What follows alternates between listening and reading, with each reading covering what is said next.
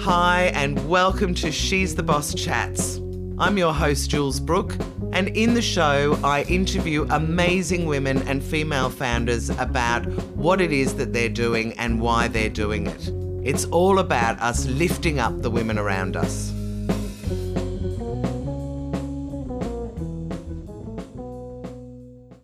So, Kate Toon, I am very, very excited to have you on the She's the Boss Chats podcast because I loved having you on the show. It's lovely to be here. It was thrilling to be on the show. It's nice to see you again. Yeah, it's lovely to see you as well.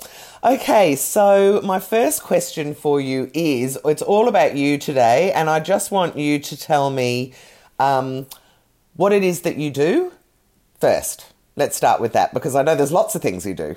Yes, that's a short answer. Well, look, I always think it's people like to define people as job titles, and I find that a real struggle because I guess you would call me an entrepreneur, but I find that job title a little bit uncomfortable. Do you? Why? Because I think it smacks of a certain type of stereotype, you know, the kind of dude lying on his Porsche talking about how much money he's made and 8-figure schemes and all of that. It's got a bit of a negative connotation. So I like to call myself a misfit entrepreneur. But really, I think I'm a serial business founder. So I have 3 different businesses. One is the Clever Copywriting School, where I teach copywriters how to have successful but also enjoyable copywriting careers. Yep. And the Recipe for SEO Success, where I teach small business owners and e-commerce store owners and marketeers how to grapple Google and get more traffic and conversions through courses and podcasts and things. And then more recently, I've kind of resurrected my own brand, katetoon.com, and through that I'm mentoring people in digital marketing and helping them use digital marketing to grow their business, whether it's a storefront, service-based, or e-commerce. So, yeah. Amazing. You're a busy woman. Well, I've signed up for your branding one. I haven't had a chance to listen, but I'm going to, and I've signed up my staff for your SEO one. So there you go. It's all working. So let me just take you right the way back now to when you left school. I guess you probably didn't think, when I grow up, I want to be a misfit entrepreneur in Australia. So do you want to tell us what that journey is at your leisure and what you how it all unraveled? I mean, I guess when I left school, I wanted to be a teacher for a little while, and then I wanted to be a writer, a journalist. I wanted to be writing articles for magazines. So I remember at 16 would sneak off to gigs in my local town of Reading and then write music reviews for the local paper. And, you know, that's what I wanted to do. I wanted to write for NME or be the editor of, I was voted girl most likely to edit smash hits when I left school. So that was my dream. Oh my God, you would have been great at that too, I bet. I loved it. I know. I went off to university, did very unuseful degree in English literature, history and philosophy. So I can name every Roman emperor and quote John Donne, which hasn't been vocationally that useful. But obviously going to university was more about going to university, you know. Yeah. So all the fun. I was a DJ on the radio there. I had a show called Kate Toon in the afternoon, which I think is quite inspired. Your name just lends itself to so many great things. It does. And I was editor of the paper. It was the Leeds University, so I had a very good paper, and I was features editor, which was fantastic. I got to interview bands like Pulp and Blur and Bob Monkhouse and you know, lots of English celebs, and it was fantastic. I loved it. And then after university, I was accepted onto a very prestigious course, magazine journalism course at London University. But I just racked up too much debt, and my parents are very northern and very principled, and they weren't willing to give me any money or lend me any money to do the course. So I missed out on my spot. They only took 10 people. And all the other people who went on are now like editor of The Observer and foreign correspondent for this, that, and the other, and I'm not. So that was a huge fork for me, and a huge, you know, I often think what would have happened if I'd have gone down that path. But well, who knows? But looking at what's happened to journalism over the last few years, maybe you chose the right path. Well, exactly. I think the roads would have converged again, because a lot of the members of my copywriting school are now ex-journalists. So instead I got a job I moved back down to London. I had very silly jobs, but I won't go into those. I got a job in London working in events. And when I was working in events, one of the events said, hey, we should get one of these newfangled things. They're called websites. We should have a website for our event.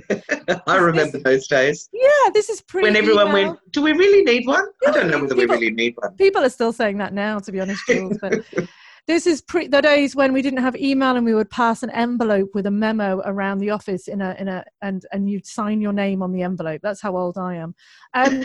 So I helped build that website, and then because I was like, this is really exciting, I went and got a job at an agency pretending I knew everything about websites. I built one, I knew nothing, and was immediately given the job of producing the new Marks and Spencer's e-commerce website. No, you are not serious. Yeah, which was the first ever e-commerce website in the UK. And also your first website ever, really. I didn't even know what a browser was. I remember asking that in a meeting and my boss looking at me with absolute horror. So how do you blag your way through that for the first bit while you're doing your massive learning curve? I think, being a youth and just having that positivity, but honestly, it was really stressful and it was a big lesson because I remember after I'd been there for about 6 months, they offered to promote me.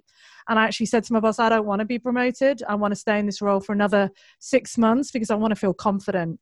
And he really respected that. And it was, he was like really impressed with that. So in the end, it all worked out well. But yeah, it was a big lesson in not walking before you can talk, or talking the walk or whatever the expression is, because it was just horribly stressful. And I felt like such a charlatan. And, imposter syndrome gets us even when we know what we're talking about. But if you don't know what you're talking about, it's terrible, So how did it end up? Did you actually finish it? Did it go live? Yeah, like we had to launch it on the BT intranet because BT was such a large company. They had 70,000 employees on an intranet. So we could kind of create a fake internet experience, test out how people because no one had bought things online. Where do they click? No. Should we call the buy button buy, or should we call it shop? Should we have a cart or a basket? It was all... It's amazing to me that Marks and Spencer's was that advanced, actually, because they are an amazing English institution. But when you look at, say, in Australia, where probably in the last 5 years there's been a half-hearted attempt by some of the bigger department stores to do something, to think that they did that then is incredible. I mean, they have, the UK, they are a hugely prestigious brand in the UK, very loved, almost like an institution. So, it was exciting times. I felt like a bit of a pioneer. Worked there for a couple of years, then moved back to Australia and, worked in various agencies. And so what brought you to Australia? Backpacking. So I went backpacking with my friend around Thailand. And after 2 weeks, she fell in love with a Thai fisherman called Bang. Of course she did. Of course she did. And ran off and left me. Now, I'd never travelled outside England. I'd only been, I think the furthest I'd been was Jersey, and I'd had a school holiday to Germany. I was not a woman of the world, put it that way. Right. And so I ran out of money within about 2 weeks, landed in Australia and went for my first job. And it just happened to be at Ogilvy. And I was lucky enough to get the job of head of digital at Ogilvy. So how did you do that as an English? Did they sponsor you? Well, back then I had a working visa, so they took me on as a and again, because I'd worked on Marks and Spencer's, they thought I was hugely talented, and over the next few years, realised that I wasn't. And I gradually got demoted from like head of digital to exec producer to producer. It was quite funny. Anyway, worked on lots of big brands like Amex and Telstra and ING. Again, doing quite pioneering work. Won an award back then for online advertising, doing ads for NetBank when NetBank launched, and people were trying to explain to people what online banking was, The concept of going to a bank that didn't have a store in those days was just so out there. Crazy, like coming up with really cliched lines like "get online instead of standing in line." And I was like, wow, that's genius. Oh, you were good. Oh, I was. And when I was there working as a producer, so managing developers and copywriters and working with account managers, I really wanted to be a creative. Like I still wanted to write. So I took a 70% pay cut and became a copywriter. Wow. And worked as a copywriter for a couple of years. Then I moved back to the UK and got a job as a copywriter for Microsoft. And by then copywriting's in your blood? Really Not really. It? No, I did it for a year. And it was really badly paid. And it's hard writing copy in an agency because there's really not much room for inspiration. You have to pump it out. You know? So I actually then left there and went and worked as email marketing manager for O2, which is a big telco brand. Came back again. Worked at various you couldn't agencies. stay away, could you? Yeah, well, I mean, I moved to Australia on a whim. I got sponsored and then, went back to the UK. I guess I kind of was like, have I made a mistake? Where should I live? Because it's like Narnia. going to Australia is like going to Narnia. And when you come back from Narnia, it's almost like it doesn't exist. Like the concept of Australia in Europe is very sketchy. Like we still, Yes. it's not a real place, you know. And you get back to England and no one's really been there. No one really wants to hear all your stories. And very quickly, it's like, did that even happen? So I got back to England within a couple of weeks. Was like, what the hell have I done? It took me about a year and a half to get back because I'd racked up a lot of debt. That's a consistent story in my life, debt, money, which is interesting with considering where I am now. So then went back again, took a boyfriend in tow who ultimately became my husband, traveled through Asia, cycled from Phuket to Bangkok, worked in a gibbon camp, spent a few months in a Thai kickboxing camp as well. Wow, so how long were you in Thailand for? A good 4 or 5 months. That's fantastic. I did 9 weeks lying on the beach in Koh Samet once. Oh, very nice. I said I want to go and lie on a beach long enough to get bored. Wow. I mean, I love Thailand. The cycling through Thailand was one of the best, most amazing things I've ever done. Just going to bits where they'd never seen a phalang, as they call us. Yes. You know? Well, they'd not never seen them, but we were a rare thing, and it was fantastic.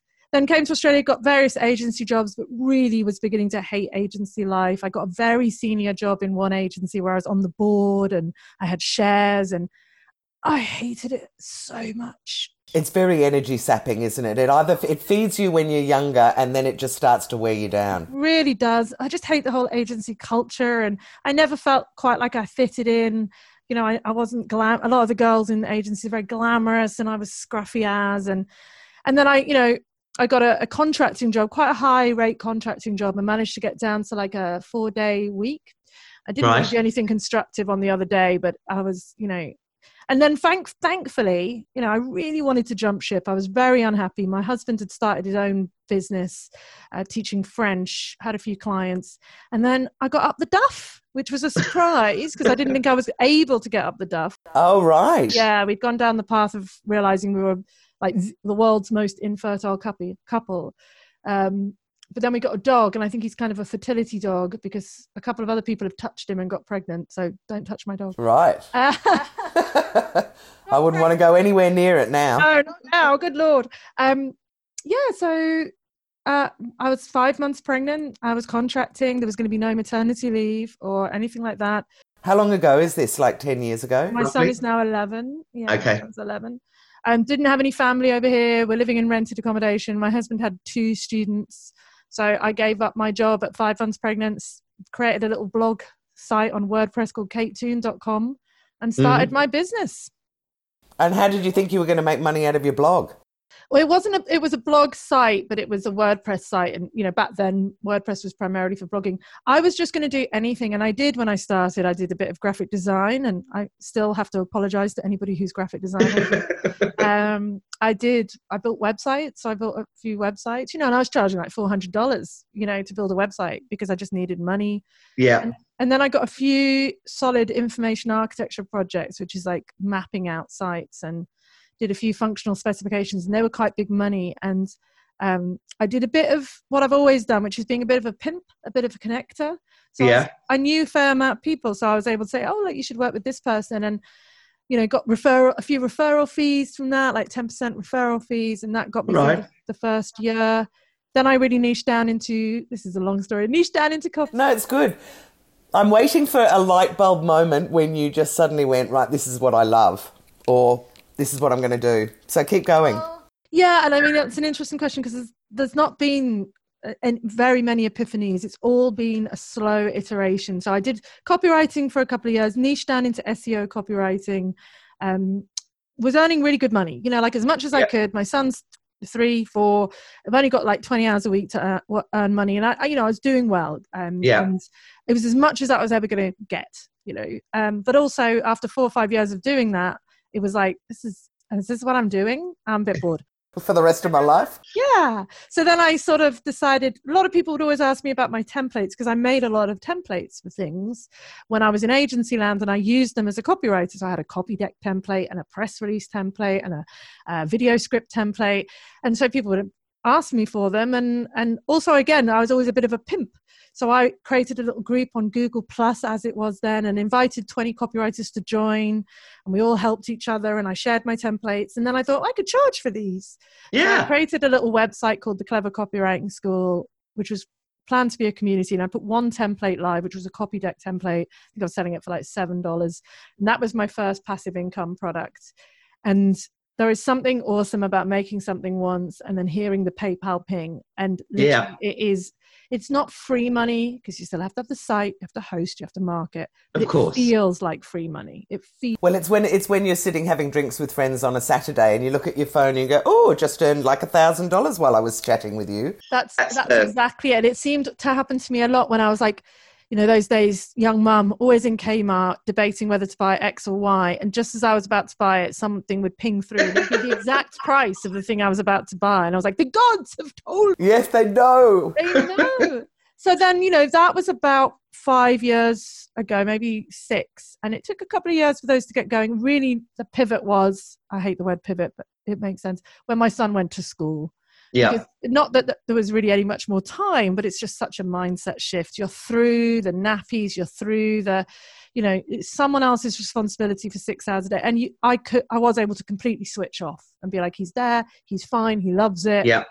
I can focus. And that was when and then I launched the recipe for SEO success. And then everything else has just grown from there, but very iteratively. Like I've not gone, right, this year is the year of blah. I've just developed things slowly. I built a big course and I managed to sell that to maybe 20 people when I launched it. But then I was like, who do I sell it to next? Oh, I should create a lead magnet. I should create a mini course, a free course, a cheap course. I should launch a podcast. And it's all just happened because I'm not one to read business books. I've never had a mentor or a coach. I've never done a course. I've always just kind of gone, oh, that sounds like a good idea, and given it a pop. Oh, yeah, great. That's just such a great way to do it. So now tell us a little bit more about how, what the focus is now, because you've got, as you said, you've got the SEO nibbles, I think is the beginning of your lead funnel or whatever. That's the free bit. And then, and you said to me something earlier about having 2 membership groups. Yeah, so I've got, 3 core businesses, each with their own funnel, and the funnels are similar. Both of my core businesses, well, each business has a podcast, which I found super powerful in terms of building that trust and awareness. 2 of my businesses have a Facebook group, which again is hugely powerful. So I've got one called I Love SEO for the SEO thing, and the Misfit Entrepreneur, which is more the Toon thing. Both have that, and so people come through via the podcast, via the Facebook group. I have lead magnets, I have an email funnel, I have free courses, and then tripwire courses, which are just, about $100 to just get people used to buying from me. Then a big course with recipe. And then with Clever Copywriting and Toon, it's more of a membership model. Well, it is a membership model. It's not more of a membership model. It is a membership model. So, it's trying to build that authority and trust through social media and through speaking and through podcasts and through whatever, and then persuading people to join an ongoing recurring membership. So I have 2 of those, one for copywriters and one for digital marketers. So there's a lot. Yeah, so talk to me about COVID and how much that has, COVID and bushfires. I mean, this year being, so for anyone who's listening, we're in early August. I'm in Melbourne in hard lockdown for the next 6 weeks, which is going to drive me round the twist. How has it affected you this year? Well, I think, they say that women are like tea bags. You don't know how strong they are until you put them in hot water. I love that expression. So I think I'm a pretty strong tea bag is what I've realised. That hashtag tea bag. I actually was in a bit of a malaise. I was feeling a bit lethargic about my business because I've been in growth for so long. Right. I've been trying to get to the summit. And to be honest, I've got to the summit. There's very few kind of things, pioneering things left to do. I've spoken at events internationally here. I've got podcasts. I've got books. I've got memberships. I've got courses, of all the things you... And yet you're still a young woman. So what's I'm not next? That young. I'm not. Here you are. You're a baby. Oh, I wish. But, it's like, I am financially driven. I wanted to be financially secure and I have some financial goals, but I am not somebody who needs Louis Vuittons or a flash car or a bigger house. I'm very content. And being content is not a great driver for business because usually you need a carrot on the end of the, or it just becomes continual stick. And my business had become continual stick. There was no, what was I doing it for? I'd love to say I have a greater purpose and, I want to solve the world's problem of X, but unfortunately I'm not that elevated. I just want to have a relatively nice life. I think that's really what most of us want. It is. And a lot of people who say they have lofty ideals don't kind of really follow that through. Yeah. So COVID was a great kick up the arse for me. I doubled down. I was like, I want to make sure I'm financially viable. I'm very much reliant on launches. So, I didn't know if things were going to go well. So I put extra effort into, building that thing up. I did a daily podcast for 30 days, which was fabulous, and hard work. And things have gone well for me because obviously I'm quite well placed. What does everyone want to do right now? They want to get online. Go online and learn. Yeah. So, so far so good. But the very nature of what I do is I don't know what next month is. I don't know. I always find that really frustrating when you go to banks or something like that and they go, so what's your income? And I go, really couldn't tell you month from month. It just depends on what happens. Well, I've worked very hard at that. This last year was an effort because I used to have 3 launches a year. And on those 3 days, I would make 80%, 90% of my income. And it was too much stress to have all that invested. So I've really worked hard to build up the recurring income, which is why I set up the memberships. So I can forecast, look ahead and go, based on retention figures, you lose a couple of people, you gain a couple of people, I'm earning X amount per month and I can map that out. And that becomes my bread and butter. It's enabled me to build a team because I'm confident I can pay them. Yes. It enables me to kind of get the software that I need to do a good job because I know I can afford the subscription. And then the launches are like the icing on the cake. If they go really well, amazing. If they go okay, great. It keeps the budget on. So I've worked hard to try and remove the roller coaster because my business, I've come from that. But that's very good advice for any of the women that might be listening. That try, to try and set yourself up with some kind of a recurring subscription. There is a huge comfort in it. Yeah, or even if you're service-based, trying to get at least 1 or 2 retainer clients so that you've got that regular money. I mean, what we strive to do, because most of us have come from regular jobs, is just try and replace at least your base income, your mortgage, your bills, your kids' karate lesson, and then everything else is bonus. And also, one of the biggest, we talked about money and debt and stuff. It's been a big journey for me in terms of financial awareness. I don't think I had any education, maybe. I don't know. Awareness, understanding. I don't think I had any barriers. Like, I'm not someone who's ashamed to earn money. I'm British, so we don't really talk about it, but I am willing to talk about it. And I like talking about it. And I think women especially should talk about it more and be proud of it. But, understanding that having a business, once I hit like 6 figures, 100K, I was like, I'm going to be rich. And you're not. Then you hit like mid 6 figure, and you think you're rich and you're not, and you get higher and higher. And I think so many, and I do think it's more women, although it can be men. No, that's not true at all. It's everybody. They start buying random stuff. They start buying courses. Increasing their expenses. Yeah, and all this personal development stuff, going off to conferences and doing all of that. It's like, I had my business for 7 years and I didn't meet another human. These things aren't necessities to having a successful business. They are luxuries. You do not need to do every single course, and if you are doing every single course, you have to really examine why. What are you trying to avoid, rather than just getting on with it? Avoiding. There's a lot of lessons in just doing it yourself, of course. Exactly. And I've always done everything myself, and it's been a slower route, and I should have done a few courses. It's a bit silly of me, but also this kind of, I will be worthy when I have done X. I will be a real copywriter when I've done such and such's course, or when I've read such and such's book. No, you won't. You'll be a real copywriter when a client has paid you to write their copy and they're happy. That's when you're a real copywriter. No amount of courses and books are going to make you a copywriter. You have to just decide. It's a decision. So I've been very cautious with money, and I think that's been important, like not being cray with money, and also patience. So it's a long time. It's 12 years, really. Nearly. So there's been a lot of ups and downs on that journey, but the main thing that's kept me going is just keeping going, turning up regardless.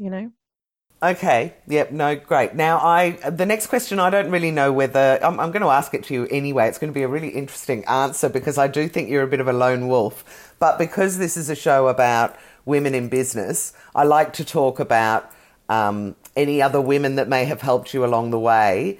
and I ask this question of anyone, are there any women that have been quite pivotal or have made a big difference to your business along the way that have supported you?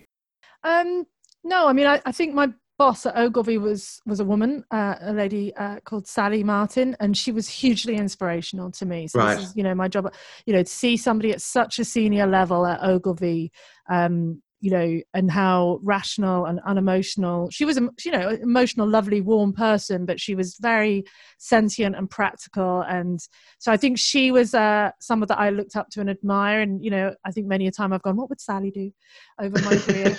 In terms of my career path, my mum and dad. So my mum, there's another woman, my dad as well, have been super helpful.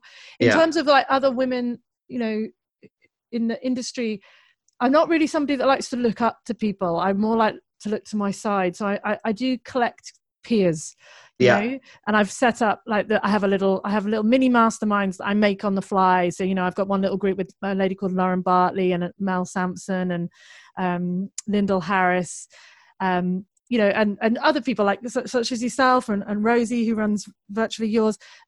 So no one's really been a guiding light. And no, I wouldn't say anyone's massively helped me. No one's ever mentored me or took me under their wing. Quite the opposite. I'm more someone to take other people under their wing. But I'm very into the community of women and men. But I am also a huge fan of men. Yeah, same. I mean, we love the men that lift us up, but I think, we can all recognise that women probably need a little bit more help. And the interesting thing to me was when you were saying that Sally was a big role model for you, even though she wasn't necessarily being overt. That's what the younger women need. They need to see that there's lots of us doing business and that it's worth jumping in. Yeah. So you talked about there's been lots of ups and downs along the way. Have there been any that stand out that really took you in a different direction? So any any massive fuck-ups basically, or challenges that have, because even yesterday I had a bit of a traumatic thing with my TV show not going to be on Ticker TV. And then I went, hang on, but that's been holding me back in some ways from what I want to do. So, have you had any sort of moments like that where you feel like the bottom has dropped out of your world and then suddenly you go, actually, maybe I could turn this around? Well, I think there was about 5 or 6 years ago, I remember my husband then hadn't done his tax for a few years, and suddenly we had this massive tax bill, which obviously I'm liable for. But then, and I was all lambasting him, going, you're terrible and terrible. And then I looked at my own tax and I'd underestimated as well. So we had this massive tax debt, but that just spurred us on to do more. So that was a big financial worry. Other than that, honestly, no, because of this iterative approach, like I don't overextend myself. I don't massively risk. This year obviously was big because I had international speaking gigs planned for the whole year to Amsterdam, the UK, and oh no, so this was your year of international speaking? I did some last year, but then this year it was going to be the year of UK. I had done this great Sid Vicious punk poster of myself, Toon tour. I was going to be speaking in Birmingham, Manchester, Leeds. It was all, and then anyway, so that all went down the toilet. But again, just like that, I went, the amount of energy and time and emotion and adrenals that goes into speaking and traveling, the time away from family, I've invested all that time back into my business, and my business is so much better for it. Because the previous year I was away so much. My team was having to cope for 3 weeks on their own. I was trying to run courses, but I was in flying, and I was just exhausted. So, it's actually been brilliant for me. It's sort of been a gift in a lot of ways, hasn't it? I know, and I totally acknowledge that there are people out there that are devastated. I mean, if there's a woman who lives near me who's got two co-working spaces and a bar. So everything there went just sort of like, oh my God. But just to see how people are rising and how the people are coping is really interesting. I think it is the question of diversification and how far you diversify, and where, things could go, if suddenly the NBN was taken out, my business is done, and we don't know if Godzilla's not going to rise from the oceans next month. Don't say that. I thought I was the only one thinking like that. I was like, we're all online and all they need to do is go under the sea and cut the cable or push the satellite out the way and we'd all be stuffed. It is, and it's interesting. It raises questions around, especially, again, I think it's a super important topic for women, like exit plans, supporting yourself in your old age, not relying on partners, having a buffer, being financially secure. And it's something that we don't like talking about. We don't like thinking about the future and what's going to happen to us. And I think COVID has made a lot of us go, wow, we were living on the edge. We were one paycheck away from disaster. And how can we not be like that in future? What do we have to sacrifice, the second car, the holiday, the whatever, so that we have a buffer? Security. Yeah, hopefully people have learned. And obviously in Melbourne, we've now got people going into it the second time, and yet there are still businesses that said, we won't go online on the first pandemic, we'll just ride it out. And now they're still not online. I mean, they're, each to their own. Okay, so talk to me about juggling work and life and having a young son and a relationship and 2 memberships and a busy business. Are you giving yourself... I know that you used to work yourself into the ground to an extent. Do you now kind of give yourself the weekend and evenings off? Yeah, I mean, I think there's always a period of growth, and I think that probably happened when my son was around 4 or 5, which is not ideal, but in a way, slightly better because he was vaguely oblivious. I think we kind of think our children are noticing what we're doing, but at that age, I really don't think they're fully aware of they've got dog memories to a degree. When you walk in the room, they're happy, and when you walk out, they forget that they forget you're there. Whereas at 11, my son is much more aware of, well, you said you'd finish at 3:30, and it's 3:32. Not that he particularly wants to spend time with me, but he kind of does. It's a weird age. So look, I am in no way going to put myself forward as somebody who has the work-life balance, because I don't think work-life balance exists. I think it's a lie that we've been sold, especially women, that we can, be a great mum, cook great dinners, be a sexy partner, be fit in our yoga pants, and be entrepreneurs. It's absolute bullshit. Something has to give. It's something has to give. You can't have it all. You can have it all, but just not at the same time. Yeah, and you can step it out. You can work really hard when they're younger, like you have, and then hopefully when he's at 17, 18 and, maybe needs a bit more time with mum, although, and in the same breath, they may also go, don't actually need you now, it's my friends I need. That's what I found with Yeah, well, I think that's it. I mean, look, so in about 5 years ago, I was putting everything into my business. I got very fat. I was very overweight, very ill. And, hello, I'm hear that. We've all been there, huge, put on loads of weight, and just was like, every morning I'd be like, well, I could do this for myself, but what about the business? What about the business? There's that whole notion that women have of having the burnt chop. You always come last. You're always the one that's given you take the burnt chop, and everyone else gets. And, I took that as such a martyr, and realizing that no one was noticing that and no one cared. No one was patting me on the back for taking the burnt chop, and I was making myself ill. So I have tried to reverse that. I don't work weekends unless I want to, because sometimes it's quite pleasurable. Well, you're allowed to if you want to, especially if it's thinking about new stuff. Yeah, and I hate working in the evening. I mean, I pretty much hate working after 3, but every once in a while I have to do like a 6 p.m. call or whatever, because I've got people in the UK and Europe, but I really limit that to 1 night a week now. And I feel like I work very, very hard, but I don't work long hours, if I'm honest. I like to be a martyr and go, oh, I like it so hard. But really, it's 9 till 3 most days. Yeah, great. I'm very intense when I do it. And I have made, especially, as I said, the last couple of years with traveling, with work, I took a lot of time away. And so, but I am getting better. I think I'm getting better. Yeah, great. Now we get to the fun, quirky fact. Now, I know I don't know whether you've got a new quirky fact, but I loved your quirky fact. In fact, I have told so many people that I know you because, so tell everyone what the quirky, I don't know whether you what remember is it? Which one are you going to say? Did on the show, Big Red Chair. Oh, the red chat. Yeah, that was. And then you can tell me another one if you've got another one. Great. But let's tell them that story first because it's so good. Well, when I was about 24, I think, I went to see Graham Norton. You could go and see TV shows in the UK. It was a very cheap night out. You got free wine.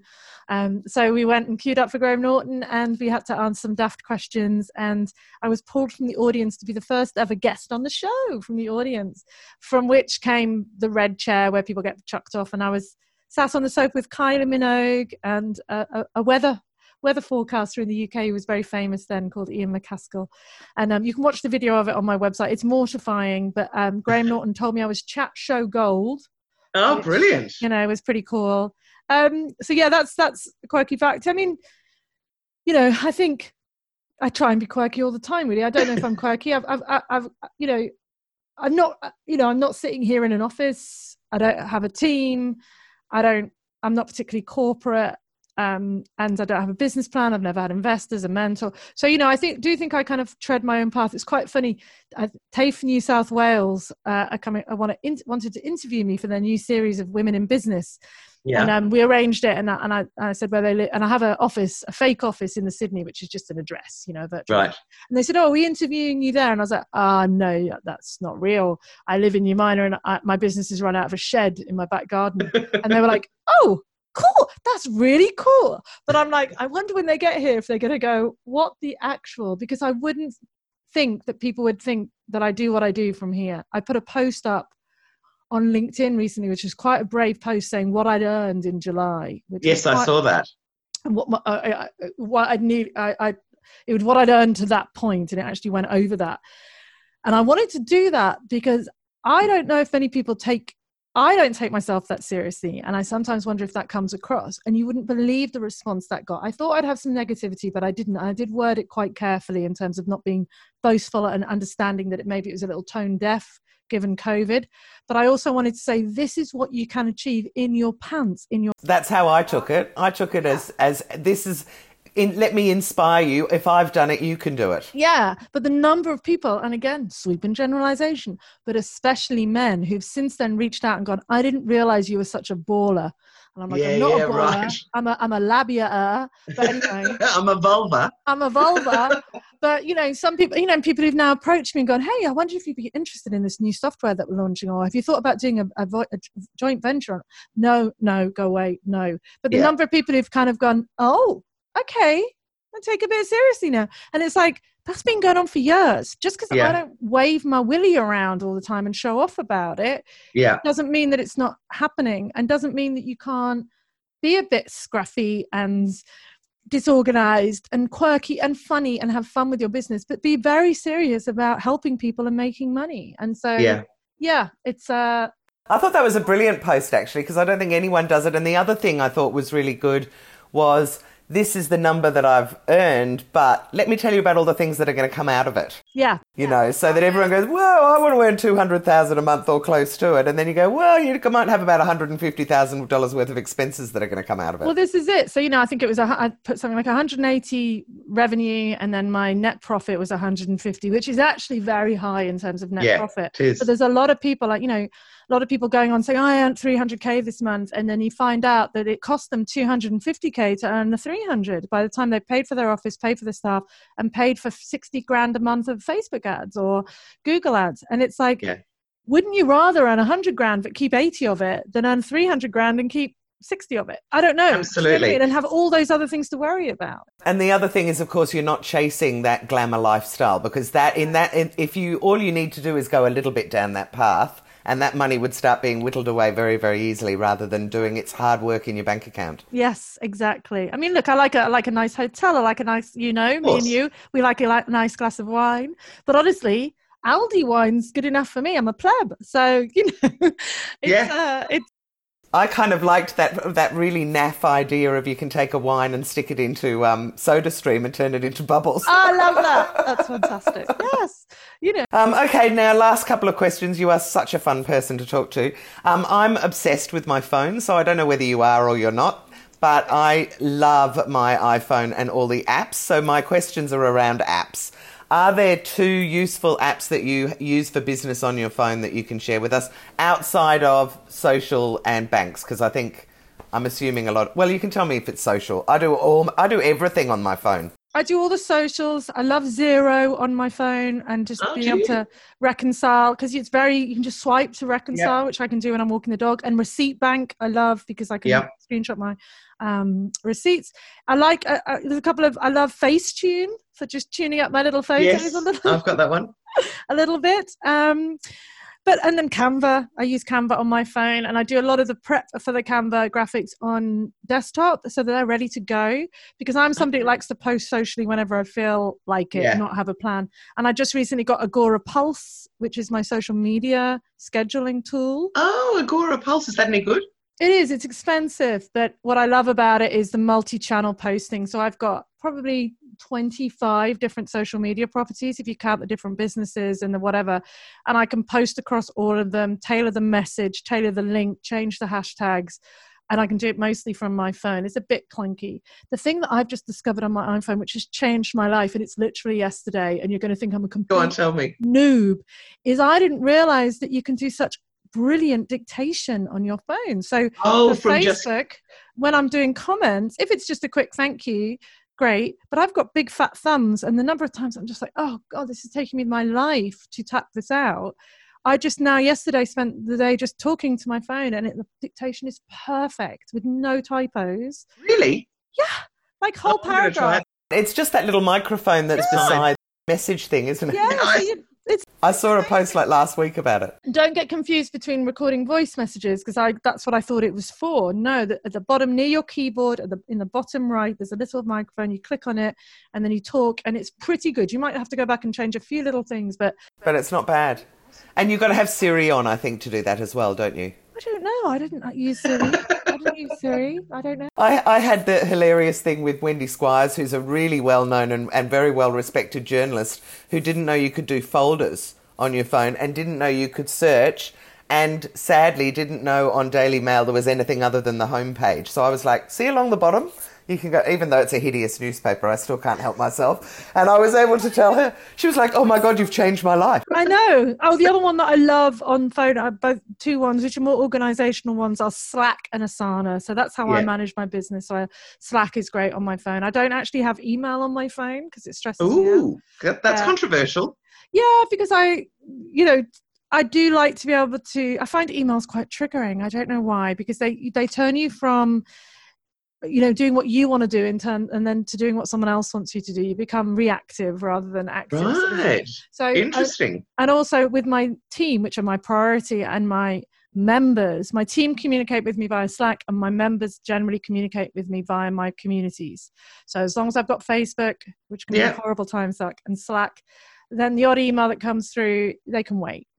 And you haven't gone on to TikTok? I have got TikTok soon. That'll be gone. So I'm investigating Reel, which is the alternative, I think. Okay. But, And what about games? Are you a game player? Like, I'm sad to say I'm on level 10,000 or something of Candy Crush. I've got a couple that I kind of play, but... Not even Words with Friends? No. Oh, I would have thought you were that girl. No, they just eat too much of my time. I'd rather watch a show on Netflix or read a book, and I've lost hours to games like Bubble Bobble, and I just took them off. I took TikTok off as well, because TikTok, you can be on it and think you've been on it for 7 minutes and you've been on it for an hour. It's very... That's crazy. The best thing that I think about Candy Crush is you can only have 5 goes and then it kicks you off for 2 hours. Good. So that's kind of why I like it, because it contains it rather than spending hours and hours doing it. But anyway, Kate, it has just been such a fantastic chat with you. Thank you so much. You're so generous as well with all your advice. So I really, really appreciate it. And what a story. So I can't wait to share this for everyone to hear it. But tell everyone, just if they wanted to get hold of you, is it just Kate Toon, or the SEO things via social is the best way? Yeah, KateToon.com is kind of my hub site where you can find all my various bits and bobs. So. All right, brilliant. Thank you so much. Hurrah! I hope you've enjoyed this She's the Boss chat episode. It was great to have you here. You could join us for our free Zoom lunches for female founders that we hold online. Go to she'stheboss.com.au, and on there you can register for the lunches, and I've also got links to the website. So either way, I hope you've enjoyed it. I'm really enjoying digging down and getting down to the nitty-gritty with these women, and I hope you'll join me for the next episode.